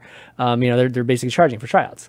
The Thorn video, I think, caused a lot of people speculating, really talking about how, scummy teams are, because, we were aware of buyouts and things like that, but never like charging for tryouts. I don't think a lot of people that, at least most of the community, realized that this was even a thing. The question for you guys is this a pervasive thing, or is this just like one of these like kind of one-off, this happened to one player or maybe a group of players on a team, or has this happened has this been happening a lot during this whole Overwatch tryout period? I've only heard of one team. I think that's the team that approached Thorn about it. That has done this. Every other team I've talked to has had players who are either openly able to just try out wherever they want, no cost at all. I don't think this is a pervasive issue. I think this is like one or two organizations kind of spoiling the rest of the barrel of apples, right? So I don't think it's I think it is a big issue, and I think that it's especially frightening given the fact that the team that I think Thorn is talking about has a player who is very, very high profile and potentially could have been kept out of Overwatch League. But I think that's the exception to the rule rather than it being the rule itself. I think it comes down to this is terrible. If this is even remotely true, this is just a really terrible practice that's actually despicable as far as I'm concerned. Like, you are already trying to you're trying to sell this player or this player's contract, and you're probably going to make some good money off of it but holding the player hostage because of a tryout fee seems completely absurd to me and really disgusting. I don't know any details here, but this is a really despicable thing if it did indeed happen. If true, it just strikes me as generally bad business, because a buyout, like the teams, endemic orgs that aren't in OWL, that aren't intending on continuing forward with non-OWL tournaments, that want to sell off assets effectively, where they've invested in a player, they've paid a player salary for X amount of months, and now it's time to get a return on said investment. It seems a little bit odd in terms of just business sense to do what was described in the video, because ideally what you want the player to go to as many teams as possible, and if you could, incite a bidding war where a lot of the buyouts are not necessarily set in stone. I think if you're a player, by the way, you should totally get your buyout set in stone. Don't let your org just decide to make it whatever they want. But from an org perspective, if you have a really good player, it makes a lot more sense to be like, yes, go play with this team. Now go play with that team. Oh, both of you teams want my player. Now bid up against each other for the buyout. That makes the most sense given the fact that you have a time-sensitive product where if you don't sell the player before OWL, you are screwed and you get zero. So I don't doubt that this might have occurred. I mean, generally Thorin's stuff is very well sourced, but I also think that if one team is doing this, they are just incredibly bad at business. And also, I mean, it's a bad idea if you are looking out for the career of the player as well. I don't even see how you could possibly even do this. I mean, the player could just go do tryouts anyway, right? Like, how are you going to stop them? I don't know. By trying to intimidate them and say that something will happen if you don't. Have that? Do contracts have that currently, where you can't even be in a scenario of trying out or playing for a team? I mean, you could just say, I'm playing a pickup game, right? And then just like scouting them from there. You know, like it's kind of weird. Yeah, that's the secret thing for every tier 2 team. Everyone just says, "Hey, you want a ring for us for like for like 2 blocks?" Right? Yeah. And it's a trial. Yeah, exactly. It's like, how do you prove it was a tryout versus, hey, they were down a player and they said they want to get in? And then, I mean, there is a way you could prove it one way or another, which would be to bring it to court and have people testify. But frankly, I think when the goal is to try and extract buyout fees, suddenly following through on a legal threat against a player that likely doesn't have a whole lot of money in most cases would be the antithesis of trying to make money off your players. So in any case, it seems like something that you couldn't really follow. Maybe the buyout fee is just like really low on that player. And so they're just trying to, again, eke out as much value as they can, given that, they're not going to have this very valuable asset in the, next few weeks probably. So that's the only logic I can think of, or at least rationale for them doing that. But yeah, overall, not a good thing, obviously, in this particular circumstance too. We've had players that have had to sit on teams for months, and just because they had to kind of run out their contracts in the past on, various scenarios with this, right? And, it's always gotten a bad light too. Like, I think generally people just the community just, it doesn't reflect well even on the brands in those circumstances. And those circumstances are a little bit harder to blame the teams, because the teams, they do commit this investment to these players, and, the contracts are contracts, and you sign them, you should have to uphold them. But this particular, charging for tryouts, that's just like, that's a different level. Okay, well, let's talk about a new hire. Actually, this is a hire that got me really excited. So Blizzard announced that they hired Jason Baker to direct the Overwatch League. And people are wondering, like, who the heck's Jason Baker? You might know him as Alchemist. Maybe you've seen him on, I don't know, other talk shows, or maybe heard of him in terms of E-League. But he's been the director of E-League for like the last 2 years? 2-3 years? He's been I can clarify for that. He's been with E-League since the very beginning, because just in talking with, I remember him talking to me about the very first weekend he worked E-League, where it was the beginning period. So any E-League broadcast you saw from the beginning, aside from I think their FGC stuff, he was involved in. Yeah. And so, I mean, obviously Jason's really, really good at what he does. And I think the fact that he's going to be working Overwatch, I talked to him a little bit too, just a couple of days ago. And, just really excited what he's going to bring to it. We've been talking, or at least on the show, I know I've brought it up many times where it's just like the spectating product is, in my eyes, like number one priority. Like we got to get our product like in a viewable, shape so that we can even, build upon it, market it, and all this good stuff. Because if your product sucks, it doesn't matter what the heck you do, right? So having Jason come in, I know spectating tools are coming. That's going to be awesome, and we may be able to see some of the effects of this. I don't know, maybe as soon as this Contenders playoff, maybe just like little things. But by the time World Cup comes around, oh man, I can't wait to see what Overwatch looks like at BlizzCon. Yeah, so I'm super excited. So I'm super excited for Jason, mainly because like E-Leagues for Counter-Strike, at least one of the best parts about them was just spectating Counter-Strike. I thought it was absolutely really, really solid. And obviously Counter-Strike is a different game than Overwatch, but I think that Jason has a lot of experience in his hands, and Blizzard gives him the freedom to work with his team more closely, and specifically maybe even start building like small things within his team itself, small workarounds and small kind of like shortcuts and stuff like that. I think once they start to mesh and they start kind of like grooving with each other and they're able to make a lot of on the fly decisions in terms of camera work and changes, I think we can see like a really, really great product. I think Overwatch is a game that's always struggled to transition itself from kind of just the game that you play to something that you enjoy watching. And I think that this could be the key to the puzzle. I think this is the thing that Overwatch has been missing for such a long time was, a really great spectator experience, just because, the game itself is so cluttery. But I'd be super excited if Alchemist or Jason even gets a few months under his belt in terms of meshing with his team. Yeah. Go ahead, DB.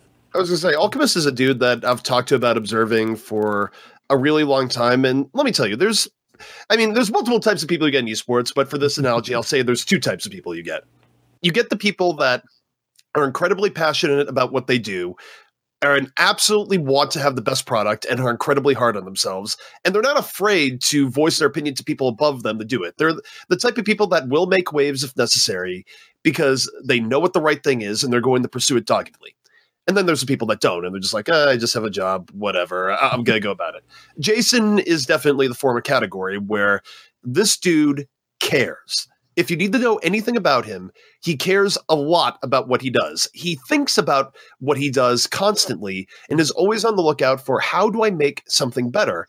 And even in cases where, whether it be he's working with Blizzard, working with Turner, whatever it may be, it's not a dude that's afraid to fight for what he thinks is right if there is an argument to be made. He's not someone who is simply just happy to have the job and will follow orders and do what he's told. No, he's going to take every little bit that he can get out of a product in terms of putting on the best product possible. And if something isn't being done that could be done to help, he's going to find a way to get it done. This is a dude who gets results, period. And I couldn't be any happier. The guy is amazing. One of the best people I've worked with in esports. You can't have more experience than him. And I mean that literally. Yeah. He was doing this shit in like 2000, 2001. There were two esports booms and busts in between now and then. Like, he is about as old school as it gets. Yeah. And he's been doing game directing and like TOing stuff for a lot of that time. I actually only met him for the first time in Santa Monica at Overwatch World Cup. But I've known him a long time online. Really, really great guy. Humble. Doesn't have a big ego. That's rare in esports. I mean, look at us. Just kidding. But no, he's a great guy. I'm really excited about this. And also part of that, he tweeted later that he's also announcing that he has a great team joining him, including Imagine 42. Yes, Imagine. Yes. OW, Lena Oxton, 11260. Who are the observers who have been also hired full time. So that's a bit of news. I mean, not a lot of people have actually talked about this on the subreddit or anything, but full-time observers have also been hired. And some of these folks you've seen in doing a lot of the observing behind the scenes. You don't know who's doing it all the time, but these folks have a lot of experience. Imagine was actually my producer for my second tournament ever. It was the Onog Invitational, like way back in the day. He produced that. He's basically one of the first people to ever dedicate himself to. Next to observing. ZP, I think Imagine is probably the first, one of the first observers. I mean, it might be a contest between you guys as to who was the first, really. So, I'm excited. As far as well, go ahead. technically speaking, you go back to weeklies. Like I think to this day, I have the most like time logged as a probably just because of all the tournaments I had to do. Whereas both casting and observing, I mean, you're talking about like a half a year of weeklies plus like other stuff and whatnot. Those were long. No, they were. That's what I said. That's kind of why 14-hour days. Yeah. So I just every once in a while go on a nostalgia kick and watch old videos. I was watching the first tournament I hosted, the Fish Sticks Invitational, and I heard myself casting the first Lucio alt has been dropped, and now the second Lucio alt has been dropped. Like, wow, I kind of forgot about. That was also back before they nerfed alt charge rates. So if you kept numbering it, you would have been by the end of the first match, you're like, and that is the 32nd Lucio alt to be dropped. So many beats. Exactly. Alts really charged way too quickly back in the day. Well, anyways, congratulations, Jason. I'm happy to finally have a storyteller in the director's chair, and it's going to be great for Overwatch. We're just super excited about that. Let's talk about Contenders here. Contenders playoff. So this weekend, I think we talked about it a little bit last weekend, but a little bit of news, just some roster change, or maybe some names that showed up on rosters. First off, Scr1be is listed as a substitute for the Envy team. So the question is are we going to see Scr1be this weekend? I mean, that'd be pretty hype. For the sake of viewership, I really, really hope so. That'd be pretty hype if we actually do, and maybe get a look at what they're going to start doing with Brandon. Also, 123 has had an unfortunate roster change here, or at least an unexpected one, which is Tonic was not able to get his visa, so Nomi's going to be subbing in for him. Obviously Nomi's good player, is going to be a good sub for them, but it's not the same, right? As the original team. I kind of feel bad for Tonic too, because they've had such a great season. And not being able to play in the playoffs is really, really shitty, for him and the team too. So thoughts on playoffs? Any predictions? Any bold predictions, please? Because I can't bring myself to actually predict any upsets, because I can't even see any upsets happening here. So maybe one of you guys have a better insight on something that I don't know about. One thing that I think is interesting on if Scr1be play or not. I will just say that I think that's an incredibly scary prospect for Scr1be to play, because FNRGFE categorically played Envious the closest out of any other team in Contenders Season 1 group play. And you don't want a situation where you have Scr1be subbing in and then they actually lose the map to FNRGFE, which is possible. Like I said, FNRGFE, because of the strength of their tank frontline, was able to fight Envy a lot harder than other teams. So I actually, if I was Scr1be, I would want no part of Contenders playoffs right now, just because you're going up against a strong team. And I guarantee you, if they were to lose with him playing, even if it's not his fault, a lot of people would scapegoat Scr1be there. So I think that's actually pretty horrifying of a matchup to go up against. I don't know if I'd want to do it if I was in the shoes. The second thing with 123 is that it's kind of similar for Nomi there, because Tonic was playing very, very well as tank for 123. It was incredibly noticeable how he was at engaging, disengaging. And if Nomi subs in and doesn't do very well, if he just gets blown up repeatedly, not able to make the disengages that Tonic was able to do, I mean, okay, Nomi's already signed for Owl. He's already signed, dude. But it's also going to be a really bad look and could start some trends that you don't really want as a player going into Owl Season 1. So, I don't know. I think it's actually fairly scary for Nomi, and would definitely be scary for Scr1be if he did play. I think this week of matchups is actually kind of, I would say, honestly, pretty straightforward. I think MD FNRG is going to be the tightest match I think that we're going to see. I think FaZe right now is just ridiculously strong. I think they're only going to get stronger if they stay as a team, right? But I think that they're the clear winners there. I'm going to take Envy slightly over FNRG, even though I spent like $50 on that corn dog hoodie. You did? Oh, good. I spent good, so much. Good choice. Baby. Yeah. Exactly. I mean, it's one time, man. It's like, I don't know when we're going to see these jerseys ever again. That's true. Misfits have been looking so good. I think I really love Cloud9. I love the players on Cloud9. Just, I don't know. Like, you just got to be like, I think morale-wise, they're just not in a good place, especially after the news they've had recently. And Gigante versus 123, going to be another very close match. I guess got to give it to Gigante. They've been looking so clean recently, and I think Nomi having to mix in, like ZP said, into a team, it's so hard to develop like just even simple stuff like tank off tank synergy, and even beyond that, having your tanks communicate properly with your DPS players. And if we add in like just the like nerves from playing with your team for the first time, or just the fact that you're up against a team that's going to pressure you, they're going to put emphasis on it. They have extremely strong support line, and they're going to make sure that you're not going to have a good time even if you do dive onto the back line. So it's going to be, I think overall it's going to be close for a few matches, but I think the results are going to be pretty. It's likely that the top seeded teams are going to win. How much do you think playing at LAN is going to affect any of these teams? If it was online, I think it would be like the no-brainer. Like it's literally super straightforward. But maybe playing at a LAN might affect some of these teams. Well, the favorites have the most LAN experience of all. Like I don't know why that would have playing online versus not would affect it, because both Misfits and Envy have well-documented LAN experience. The only person I would say there that actually is a little bit of a wild card would be Swoosh, because you could make an argument that Swoosh underperformed at the various different live events he's been at relative to his online performance for Misfits. But other than that, for Misfits and Envy, I mean, these are veterans for live play. It's hard to come up with any kind of angle where they're not going to be doing well here. All right. Well, anyways, check it out, definitely, guys. It's going to be in the new studio, so we'll get a chance to check out what it's going to be looking like, and it should be a big crowd there too. It's sold out. Any of you guys going? I mean, obviously ZP, but Ben, you going to be there or? I am not going to be there. Okay. Unfortunately. All right. I will not be there either.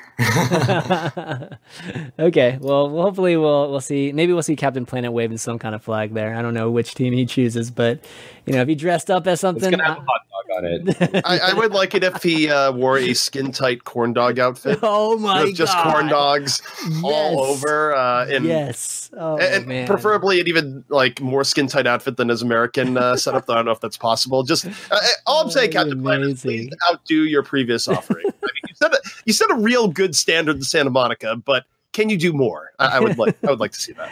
Heck yeah. All right. Well, why don't we got a few minutes left, so why don't you go into some of these Q&A, email Q&A. You're actually talking about Swoosh, and Nicholas K has a question for you specifically, ZP, and he was wondering about Swoosh's transition from DPS to tank and how he has been playing in his new role. Also, he has another question about how would you rate Manitin as an off tank in Europe, and what is his strengths and weaknesses?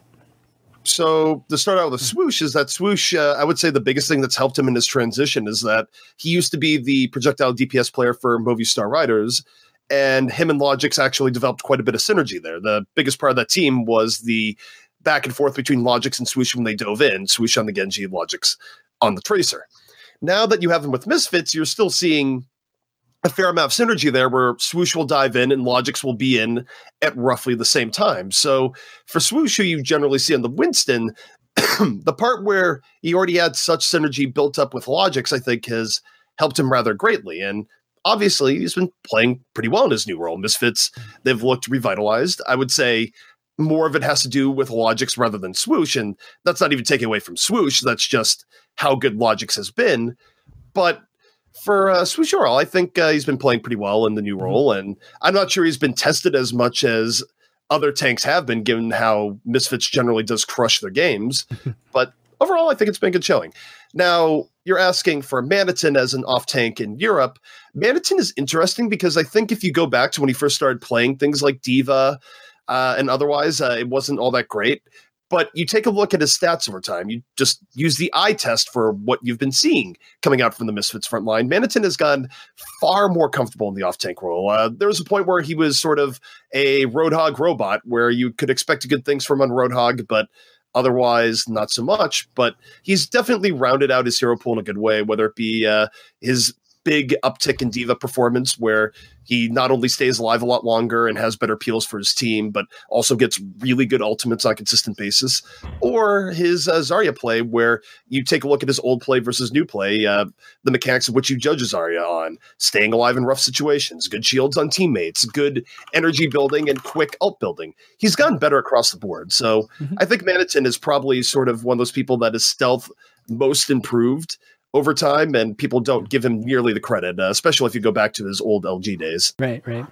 Okay, Abdel M has a question, and I kind of throw it at you, Ben, with this one. So how will Overwatch, how do you think, at least OWL, will deal with patches, when they come out? Do you think they're actually be running on like old patches, kind of what we've seen with Contenders, or do you think it's going to be fluid with the, production patches being rolled out? I think we could look at Contenders as a model for that. They've generally implemented the patches, but on a pretty big delay. This weekend is going to be on the pre-Diva Mercy patch, right, ZP? Yeah, it's not going to be in the live patch for Contenders. Yeah, and look, that kind of sucks for someone who's been playing a lot of ranked like me. Like, I want to see it on the new patch. You have to balance it though. You have to balance with what the players want. Usually, I've found TOs will bend to what the players want more often than not, and change is not something they like a lot. So I think what we'll probably see is something similar to Contenders, where patches are implemented, but probably on a 2 to 4 week delay. Because it's almost like the patch goes to PTR, then the patch goes live to ranked, and then ranked is kind of like the PTR for esports for the tournaments. Right. Because right now it's pretty clear that Mercy is a little too strong right now, right? Like, everyone is apparently nobody's practicing her. I would put $1,000 on Mercy getting tuned within the next 2 weeks. Like, everyone knows she's going to get tuned down. So I wouldn't say like Blizzard should be forcing Contenders this weekend to be on the new patch. But at the same time, you definitely want it to stay relatively up to date. Like, you don't want to just be beholden to the players saying, "No, we started this tournament 3 months ago on this patch. We got to end kidding. it." So I would imagine it'll be something similar where you just see it lagged by 2 to 4 weeks. You make sure the patch is good on ranked first, and then push it to the tournaments. I think it's going to vary depending on the severity of the changes. Where, for example, a mini patch that has one small adjustment, I think it's more likely that would get pushed within a 2 to 3 week window. A much more game-changing change like the recent Mercy buff, I think that the teams might make an argument to let that simmer a little bit more before pushing it to live. New heroes, I think, might have to wait a little bit longer before getting pushed to live. In general, I think I would rate that on how much is the game actually changing based on a change. And that will probably dictate how long it takes for it to go from being updated into the game to going to live competitions, whether it be OWL or something else. Yeah. Okay, let's a little bit of, it's related in a little bit. ZV has a question, and I'll kind of direct this one towards you, Scr1be. My question is, how do you think a casual fan will see the league with Overwatch League, where the top players and teams can change dramatically by a single meta shift or patch? How do you think esports short careers, where their prime age is between 16 and 25, will affect that as well? I would also compare it to the NCAA, where everything is shifting and subsequently that's where all the hardcore fans tend to gravitate towards. That's actually a good example too. So yeah, what do you think about the, just how right now what we've seen, right, where when metas change, teams just drop like completely, just from the top ranks. And, we see even some players just kind of like sometimes disappear into obscurity just because, the hero that they've been super good at or specializing in, is just not part of the meta anymore. Do you see this type of effect taking or having a similar effect on the Overwatch League generally? I actually don't think it's going to be that as bad as people think. These changes, it's not like Overwatch is the only game who has massive changes. League of Legends from season to season has these massive like overhauls of the game entirely. Imagine if Overwatch was a completely different game every year, right? And they still have, a vibrant fan base. Fans keep on coming back. I think that people also exaggerate how much top players are going to change dramatically. I think that one of the characteristics of top players and top teams is their ability to adapt, and maybe not even like adapt entirely, but adapt to kind of what the enemies are playing, right? Like Envy, for as many meta changes as they have been through, they still play the same stuff. They still haven't found a projectile player, and it's been like a year now, right? Yeah. But I don't think it's going to be that big of a deal. I think it's going to be actually almost better for casual fans, because I feel like once a meta becomes super like not really stale, but once it's become ingrained, I think a lot more players are going to be playing more technically. There's going to be a lot of nuances that I think a lot of new players of the game or fans of the game who don't really play that much actively are going to grasp. So I think that actually having like a good amount of change where it's like the game remains fresh and, you know, it's fresh and it's fun, right? I think that's going to actually help fans stay more engaged. I think that many fans they don't really care about the mechanics of the game themselves. They care about the players and how their teams do. So I don't think it's going to be that big of a deal. They might be like angry that their team's not doing well, but I mean, that's part of supporting a team. Your team's not going to do like infinitely well unless you live in New England by any chance and you watch football.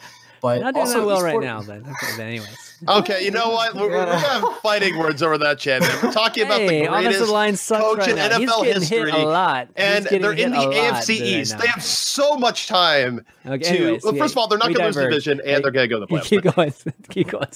You started, Wilson. Jeez. I agree. I agree with ZP. Strongly agree with ZP on that one.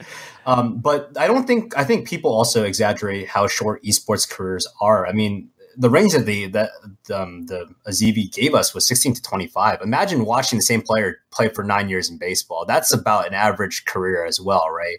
And I think that if players stay around for at least 4 or 5 years, they'll build enough of a following. And I think that, you know, as long as you don't completely overhaul teams and it's just like minor changes, let's say like your DPS player gets subbed out two seasons in for like this new young gun, but you know the rest of the team still remains as a core. I think you're going to build like general development as well. The Yankees this year look nothing like what I remember them like 4 years ago, and that's a team that has so much legacy, right? So I think that a casual fan is going to be drawn into Overwatch not because of like stuff like the meta or like stuff like specific players. I think it's going to be about like kind of like the storylines that are created, right? If their favorite players are, you know, great personality icons, right, or their teams are reach out to their fans, right, and are very interactive within their locales, right? I think that's what's really going to get casual fans to receive a league like that super well. I don't really think meta is really going to matter all that much. And more importantly, I mean, we watch NCAA, which is literally sometimes Kentucky sending a team football to the too, finals. just whatever. Like it's just overhauls like, every single year. Yeah. I mean, if you're a Kentucky fan, how can you really be a fan when you only have your players around for 1 year, right? So there is one thing there too that's kind of a misnomer as well, which is this idea of prime age. It's you hit 25, your esports career is dead. Reflexes do not slow down that much between your late teens into your 30s. They really just don't. It's what slows down is that the reason why most players degenerate is that you have a situation where you get a significant other, you have a family. I mean, it really depends on how many external things are happening. Sure, but to finish it out, you also have games that weren't paying players that much. You have a reported salary where you have players like Sinatra that are likely making six figures. That is a game changer. You're going to find more time to grind out and not screw around if a game is paying you six figures as a star player. You have less reasons to degenerate and have things not go your way. And realistically speaking, so long as esports is paying well, you're going to see the average age of players continue to creep up. As it is, you have games like Counter-Strike where you have many top players that are in their 30s now. Mm-hmm. So this idea that, you're not in your teens anymore, you're washed up, it's frankly not true. And as more money comes in the esports, you're going to see players playing for longer and longer. Have you ever heard of Daigo Umehara before? Oh my God, Jesus. He is 36, 34. Although he's 36. He's 36. He's older than that. And he's still God tier. So Chad. I don't know. I think that yes, I do agree. I don't think you're going to see as much drop off as people expect. It's not like you turn 30 and all of a sudden you can't move your right hand, right? Like, oh no, like crippling arthritis all of a sudden like onset like this, like today, right? I do think that you are going to see a toll play out, but I think that these players are going to be around. Their legacies are going to be, as long as they remain together as a team and they have some results. I mean, Virtus Pro this year has looked like the age finally caught up. But if you're looking at any year previously, they look absolutely fine, right? So I think that there is like this idea of like in your prime, right? But I think at the same time, like once you start developing enough game sense, it really doesn't matter. And it's everything external. It's like how you're living your life too. Are you eating super well? Are you exercising super well? Or do you, like somebody that literally has nothing, like no other distractions? Hell, man, you could probably go to upper 30s, maybe even 40. Who knows, right? Like if your life was just completely tailored to play Overwatch, you know, like how old was Tim Duncan? No, why talk about Tim Duncan? Like Tim Duncan doesn't matter. When you have the greatest quarterback of all time, Thomas Brady, still playing at a high level with the New England Patriots in the year of our Lord 2017 at the ripe old age of 40, still looking like he was a 25-year-old. Look, I believe your esports players can also play for a long time as well. As long as you don't eat white flour and like any like thing that's like processed. Like, exactly. Right, exactly. All right. Well, thanks for the questions, guys. And if you guys are interested in writing into us too, if you have your own questions, go ahead and email those to theoverview@championv.tv, and we'll try to read them out next week. That's gonna be it, guys. Awesome show, Scr1be. It was amazing having you on, and it's just been long overdue that we have you on. So, we definitely should do this more often. But you have any shout outs you want to do before you take off? Honestly, not much really. Just shout outs to Ghost Gamers, obviously, and obviously thank you guys so much for having me on here. Shout out to a few people actually. Captain Planet and Harsha for helping me prep for this. I was like actually kind of nervous. I was like, really? Like what if they ask me something I don't know how to answer? And they just spent like 30 minutes asking me questions that I never would have. You say I don't know, and it's fine. Like it's completely fine. Well, it depends, right? If you're an expert, you're not supposed to. Yeah. know. Okay. Sure. But thank you so much for that. And I don't know, like guys, if you guys want to go donate blood to help out people in Las Vegas, go do that, right? Like, I mean, shout out to people who have been doing that, and shout out to Rogue and all the other organizations in Las Vegas. Las Vegas has become a huge esport hotspot, so I'm hoping best wishes to everyone else who stayed safe during the incident and stuff like that. ZP? I will echo all the sentiments about donating blood in Las Vegas. And other than that, of course, follow me on Twitter at TempoZP. And also definitely check out Contenders Finals shaping up this weekend. Should be a really good time. I'll triple that. Fine. No, if you can donate, you definitely should. I actually went to the donation center this morning, and they were so overloaded that they said just come back next week. But they said definitely come back next week, because just because they have like a lot of blood right now doesn't mean that they're not going to need more in the future. So I'm actually 100% planning on going. I went this morning, so that's a great note. If you're listening to this, consider donating. Hurricane Maria is also pretty insane right now over in Puerto Rico. So we'll do the humanitarian sign out this time. Yep, and I will quadruple that and double up on Puerto Rico too. Yeah, definitely. It's definitely crazy times, and heart goes out to all those folks that had people that they've lost. And one thing great about these things when they do happen is just that you can see just how everybody comes together. And Overwatch. It sounded like Jeff Kaplan all of a sudden, but Overwatch is really all about that. Just how the world can come together. So hopefully we can do that during these tough times. And if you guys want to watch the show during these times, maybe help entertain your lives for just at least 2 hours, you can find us on the audio channels too, like on iTunes if you want to listen to us on the way to work. So just look us up. You just look for Overwatch or the Overview. You'll find us there, as well as Google Play and SoundCloud.com/ChampionV. You can follow the show at the Overview GG, and that's going to be it for this week of the Overview. We will see you next week. GG. Skating on the surface of what might have been. Do you